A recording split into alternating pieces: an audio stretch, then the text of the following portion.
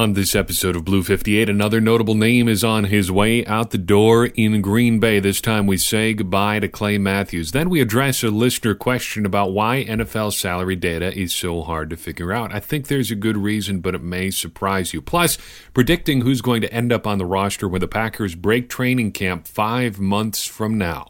Blue 58! Hello and welcome to another episode of Blue 58, the one and only podcast of thepowersweep.com. I am your host, John Meerdink, happy to be with you here for one more episode. And then an episode after that, and then many more episodes. This is not the last episode. Not by a long shot. We will not be stopped. Just as I finished recording. Well, maybe not just as I finished recording, but just as I finished editing and processing and mixing down the last episode of Blue 58, news came that Clay Matthews would be signing with the Los Angeles Rams. I toyed very briefly with the idea of trying to jam something into the episode that I had just finished, tacking something on the end. None of it felt right, and I couldn't figure out a way to really do justice to the subject, so I figured we would just talk about it on this particular episode. So that's why we're a couple days maybe behind the rest of the Packers community on this one, but I wanted to make sure we had a good discussion about that. I hope you will understand. He does sign with Los Angeles on an eminently understandable contract. I think I would have taken this contract too if I was in Clay Matthews' shoes, even if he doesn't necessarily want to move on from Green Bay. Maybe this contract looks a little bit worse a year from now. Maybe he's, looking for another job a year from now. Who knows? That's really not the point of what I want to say here about Clay Matthews. I come not to bury Clay, but to praise him, if we can turn a phrase from Julius Caesar. I'm going to miss Clay Matthews. He was a fun player to watch. I think he was underrated for a lot of the last few years he played in Green Bay. But at the same time, I don't think I had the same emotional connection to him as I did to Randall Cobb. It's a lot tougher to look back on Clay Matthews' career and do the same thing that we did with Randall Cobb. He played longer in Green Bay, but it's harder for me to do the top 5 Clay Matthews moments and have them span a significant portion of my life and have them tied to significant moments in my life, in part because of the way that Clay Matthews' career kind of shaped out. He was almost unfathomably good early in his career. Came just a couple votes away from being Defensive Player of the Year in 2010, the year the Packers won the Super Bowl. Just very, very good. I don't need to tell you that. You know it, of course. But it was kind of a gradual decline from there. I'm not sure it's as steep a decline as some people would like you to think, but he dealt with a lot of injuries in there. He switched positions essentially for a year and a half, almost 2 full seasons in 2014 and 2015 out of necessity. And then, he got old. And for a guy whose entire skill set seemed to be built around athleticism and explosion, that's a tough thing. So it was hard to come up with the same sort of big-time moments that you did for Randall Cobb. But there's another aspect to Clay Matthews that I think is interesting and unfortunate. Unfortunate for us, not unfortunate for him. I think Clay Matthews was a lot more guarded than Randall Cobb. There's a bigger public-private split with Clay Matthews than there was for Randall Cobb. He had a lot of funny commercials for sure, but I don't ever really get the sense that that was the real Clay Matthews. From everything that you hear out of Green Bay, he's a pretty introverted guy, likes to keep to himself, likes to work out a lot, likes to hang out with his wife and their kids. And that's fine, but I think we're losing out on that. And I wish that we could have gotten to see the guy behind the scenes. I wish we could have gotten to see a little bit more of that guy who helped the other young pass rushers out a lot. You hear a lot of stories about that. David Bakhtiari mentioned on social media this week about how Clay Matthews helped him when he didn't have to. Even when David Bakhtiari was not even a part of the Packers yet, he worked with him a little bit. Those are all the things that I wish we could have seen more of, but he was just not interested in sharing it. And that's fine. It just feels like we missed out on something. His annual support for the Cure Duchenne stuff that he did, work with that charity during the My Cause, My Cleats stuff, was awesome.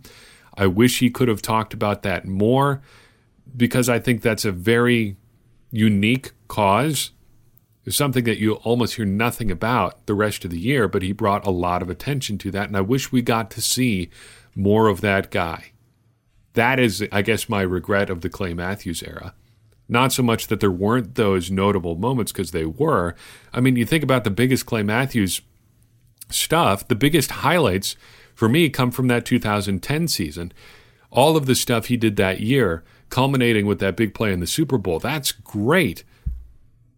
But there's an entirely different part of this guy that we didn't see a whole lot, and it's too bad that we didn't get to see him that much. So I'll miss Clay Matthews. Good for him getting what looks like to be a pretty good deal from the Rams, and I hope he gets every bit of that $16.5 or $16.75 million that this contract is supposedly worth. Good for him. Moving right along, we got a good question on the heels of our last episode where we talked a lot about the salary cap and how a lot of these numbers are kind of let's say voodoo. That was a number that, or a phrase that one of my professors in college used a lot to talk about ratings. Coming from the broadcast world, ratings are a big deal. But ratings are kind of voodoo, he would always say, because you can kind of spin them any way you like, and you're not really sure where they came from anyway. NFL contract numbers are kind of a lot the same. And on our Facebook page, Rudy asks this question: in your opinion, why doesn't the NFL or the NFLPA make everything 100% transparent on the financial side? It seems like it would clear up a lot of confusion and help passionate fans be more intimately aware of team operations. I agree. Being more transparent with that stuff would make things a lot easier for your average fan, even your not so average fan, anybody who wants to dive deep on this to understand. Right now it takes some work to get the numbers, to see how all those things sort out, and even then we're sort of guessing. Why doesn't the NFL or the NFL Players Association make everything a little bit more straightforward? One aspect of that is that they can't. And that's due to the nature of NFL contracts not being fully guaranteed. Things would immediately become a lot more clear if contracts were just guaranteed. And I've thought about trying to do an evaluation of contracts, just pretending like everything is guaranteed, or only talking about guaranteed money. Like talking about this guy got X amount of dollars guaranteed over 4 years or whatever. And just ranking players that way, because that's the real money, right? But that's not how it works, unfortunately. So we have to dive a little bit deeper. And I think my answer here is this. I don't think the NFL, not the NFLPA, not the union, the NFL believes it is in its own best interest to not be completely transparent. And here's why. Think back to 2010, when we were working on the last collective bargaining agreement into 2011. The NFL and the NFL Players Association had one essential main goal in those negotiations. There was a big problem. It was rookie contracts, specifically first-round rookie contracts. There was a lot of money going to those rookies. They wanted to take that money and shift it to NFL veterans. Get rid of those rookie contracts and give that money to vets, NFL veterans. Not people who have fought in wars and stuff. You know what I mean. Now, in 2019, half of that has been accomplished. Rookies no longer get those big deals. In the 2010 NFL draft, Sam Bradford was the first overall pick. He signed a 6-year, $78 million deal with $50 million guaranteed. In 2018, Baker Mayfield was the first overall pick in the draft, also a quarterback. He signed a 4-year, $32.8 million deal with an option for a 5th year. A significant difference. The guaranteed money alone in Sam Bradford's contract dwarfs Baker Mayfield's deal. Sam Bradford is probably going to go down as one of close to the highest earning player in NFL history. He's right up there at the top, just in part because of the significant contract he got right out of the gate. So the NFL and the Players Association have done well there. That part of their goal has been accomplished. The second part, not so much. Because NFL teams have realized, you know what, we don't have to just take that money and give it to veterans. What we could do instead is just keep it and not give it to anyone. And we'll just rely on these younger and younger players to fill out our roster. And that's exactly what's happened. The NFL has just gotten younger and younger year over year as teams spend less and less on veterans.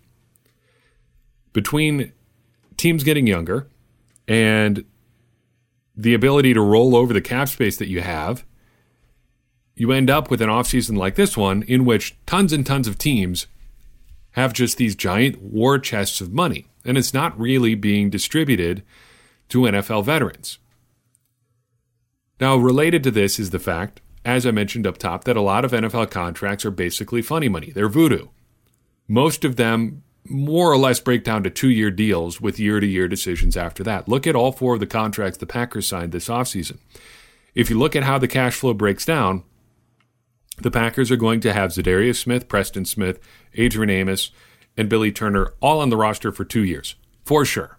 But then they've got decisions to make. Once the cap numbers really start going up and you start to have these guys really count against your cap, you've got to start to make decisions. And the contracts are structured where it's a lot less painful to get out of those contracts at that point. The real money for these deals is in the first 2 years. But why isn't it easier to see that? Well, let's get back to Rudy's question. I think the NFL wants to make this hard to understand, or wants to allow it to continue to be hard to understand. That is, not reporting the real money and going with the inflated number. So when you say a contract like Za'Darius Smith, for instance, is 4 years, $52 million, it's not really that because the Packers are going to be making a decision in a couple of years. The NFL wants you to keep thinking of that contract as being worth $52 million because I think that helps keep up the perception that the NFL's middle class isn't shrinking and that veterans are still getting their money. Za'Darius Smith is part of that NFL middle class. He's not a superstar and he's not making superstar money. He's just a really well-paid, middle-of-the-road kind of player. But if there's a perception out there that these middle-of-the-road guys are getting paid, that works to the NFL's advantage. Because if the NFL can point at this contract and say, look, 4 years, $52 million, that's a win in their book when it comes to the next collective bargaining agreement negotiations. It's also a win for the NFL because fans see that same number and they say, look, these guys aren't underpaid. What are they fighting for when we have the next big collective bargaining agreement fight? And it's coming. It's coming. So if you've got 2 of the 3 people involved, the NFL and the fans, saying, hey, look, these guys are getting a lot of money, it puts a lot of pressure on the Players Association when they have their opportunity to really fight for more money. Because the NFL can use the fans as kind of a cudgel there and say, look, you're making all these people mad, these people who, in a way, kind of pay your salary, that whole silly argument. Well, whether it's silly or not doesn't really matter. You've got all these people who come to your games, watch you on TV, talk with you on social media. They're mad because you're just trying to squeeze some more money out of this. Just take what we're giving you and accept it. I don't think the NFL wants to change that. I don't think the NFL wants to make this easier to understand. And I think for that reason, we are going to have a big fight when this next CBA negotiation starts. It's coming. It's on the horizon. And I don't think it's a coincidence related to this that the Packers' contracts for each of these 4 guys really spike in 2021. That would be the first year of this new collective bargaining agreement. This next collective bargaining agreement. Things are going to be different when that document takes effect. And I bet the Packers are betting on there being a different financial landscape. With how much we're seeing TV rights go for in all of professional sports right now, I wouldn't be surprised if league executives are preparing for a big salary cap jump around 2021. And I bet the Packers are thinking about that too. But the reason that these contracts, to land this plane that's taken a while to get to, or a while to land here, to bring that all together, I think the NFL wants it to be hard to figure out because it's better for them selling their position in the long run.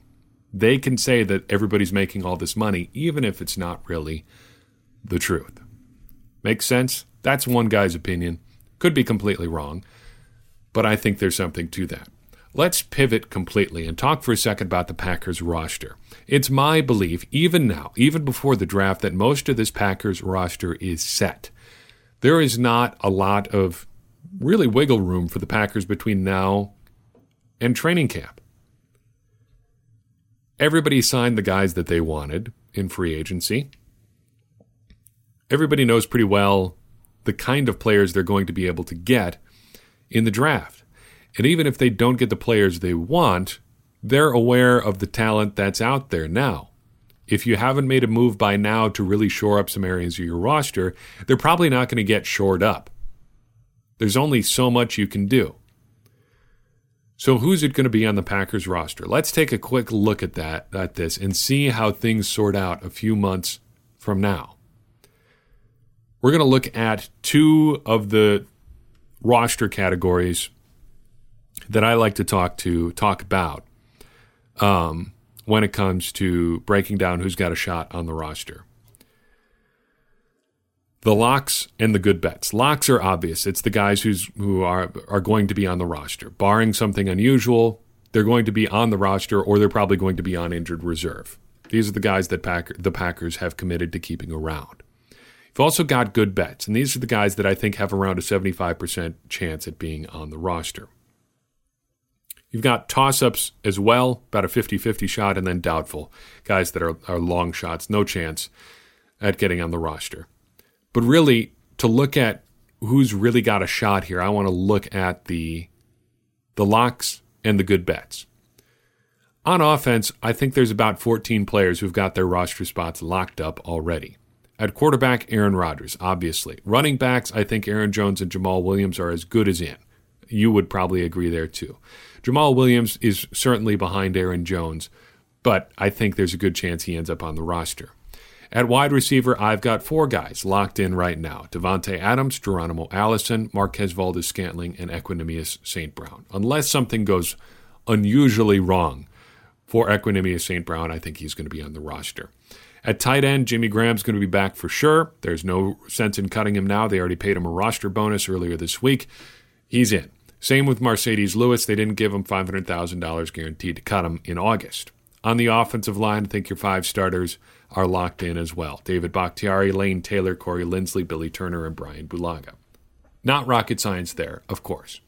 When you get down to the good bets, I think there's some wiggle room here. But still, even so, I think things are pretty much nailed down here.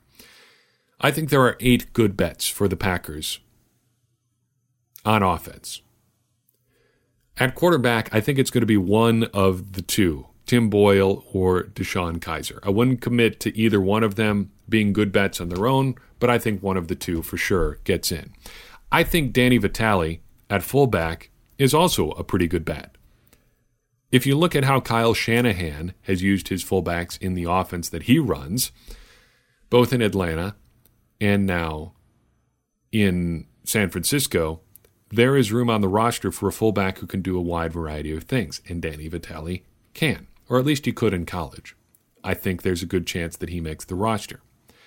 At wide receiver, I would probably take one of 2, maybe both, of Jamon Moore and Jake Kumerow.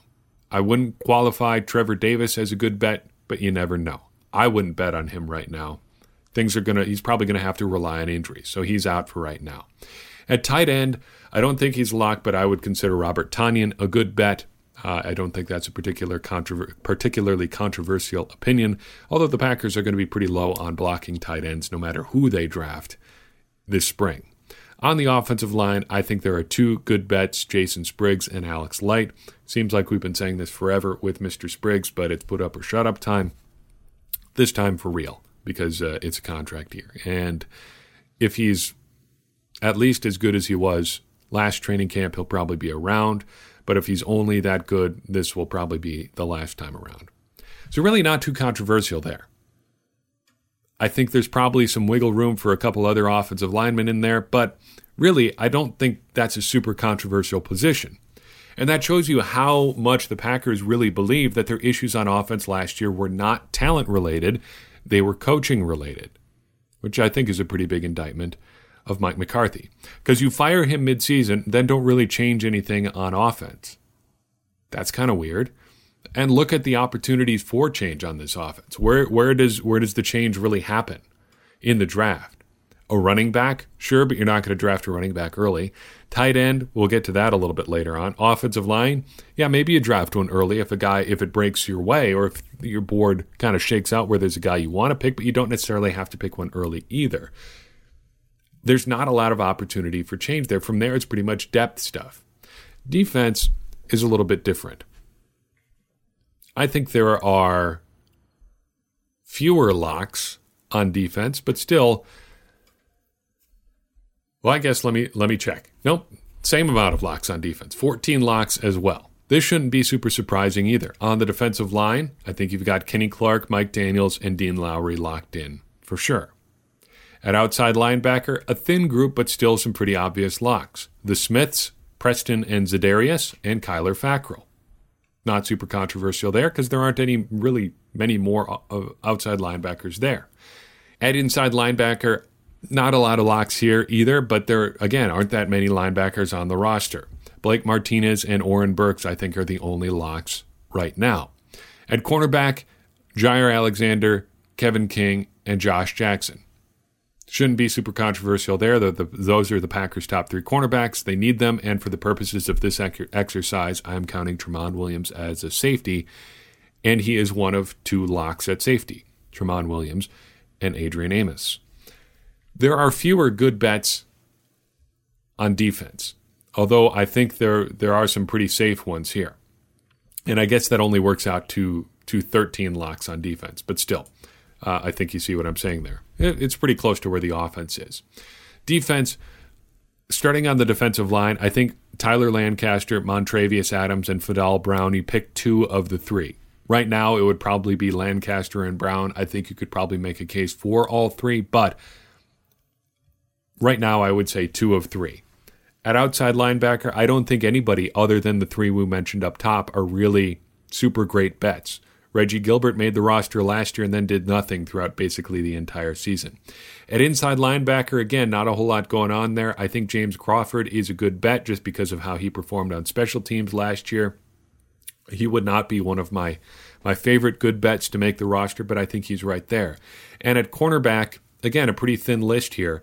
It shows you the depth the Packers need here, but Tony Brown is probably the only good bet of the guys the Packers have on the roster right now. Of the non-locks to make the roster, I think he is the lockiest non-lock. He's pretty much guaranteed a roster spot, I think, if he just does the Tony Brown things we know he can do. And then at safety, I would say Josh Jones and maybe Raven Green are good bets. Josh Jones, I'm probably still higher on than most, and maybe that's a blind spot for me, but I think the Packers still are going to be hard-pressed to move on from a second-round pick just a couple years later. So that brings the Packers to 18 or 19, depending on how you count, and a running total of about 41 players that are good locks or good bets to make the roster so far. Digging down a little bit further, you can add in three specialists to the roster. You're going to need a kicker, you're going to need a punter, and you're going to need a long snapper. I don't care who they are. Maybe the Packers make a move and try to bring in some competition for Mason Crosby. Who knows? Things got a little bit weird with Justin Vogel heading out of town after a good season as a rookie, and then the Packers drafting J.K. Scott. But it doesn't really matter. Who cares? We know there's going to be three specialists on the roster. You just need three, and they'll figure it out. But those are three roster spots that are accounted for. Whoever they are, you know you're going to need three. So it's not really a matter of competition there. It's not like you're going to keep, you're going to have this training camp competition. You're maybe going to keep two kickers this year. It's really not a thing. So I'm not really worried about who those players are. But just, pencil in three in your mind. That brings you up to the mid-40s already. You throw in another couple guys here and there, guys like Raven Green, maybe another offensive lineman like Adam Pankey, one of those guard tackle types, and you're up to 46, maybe 47 if you add in another offensive or defensive lineman in there. That gets you pretty high up into the 40s. So why do this? Why sort through these guys right now? Well, I guess it's all to make this point that as the Packers head into the draft, they may not be looking to use all 10 of those draft picks that they have.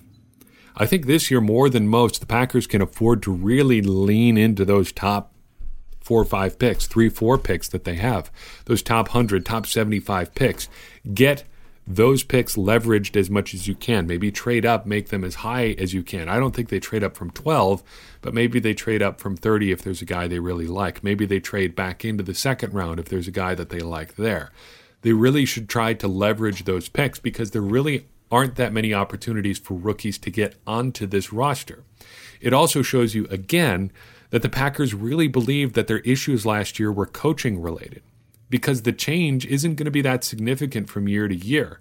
The Packers did add some significant parts through free agency on defense, but they didn't do much on offense at all. So they're really counting on Matt LaFleur to crank it up here, to help Aaron Rodgers be Aaron Rodgers, and to just get the offense working, get everybody on the same page again. This team is not going to change a lot between now and the time we start playing games that matter. And it's important to keep that in mind, especially as the Packers head into the draft here. While I've got you here, I want to talk about one thing in particular in the draft. Let's think about tight ends. I think we need to think critically about taking a tight end high in the draft. Look at the landscape of the tight end position throughout the NFL. I think you could make a case that tight end is one of the spots in the NFL where there is the lowest amount of elite talent. Who are the really elite tight ends in the league? In some order, it's Travis Kelce, Rob Gronkowski, George Kittle, and a couple other guys. Not a lot, though. And I think there's a bigger difference between those top 3, 4, 5 tight ends and the rest of the good-ish tight ends in the league. Why does that matter? That matters because if you're going to take a tight end early in the draft, especially if you talk about taking a tight end at 12, you really have to think he's going to be in that elite group. It's not just enough to get a starting caliber tight end if you're talking about taking a guy at 12th overall. This is a place where you need to be thinking about getting an elite, probably Pro Bowl level talent at the position. And I'm not sure that with his background, from the tree that he comes from, that Brian Gutekunst is the kind of guy who's going to roll the dice at a tight end at 12th overall. It's become increasingly popular, I think, after the Packers made the moves that they did in free agency to think about the Packers maybe doing something a little unconventional, like taking a tight end at 12. I think we should pump the brakes on that. And I think I'm probably as guilty of this as anybody because I floated that possibility after the Packers free agent spending spree last week.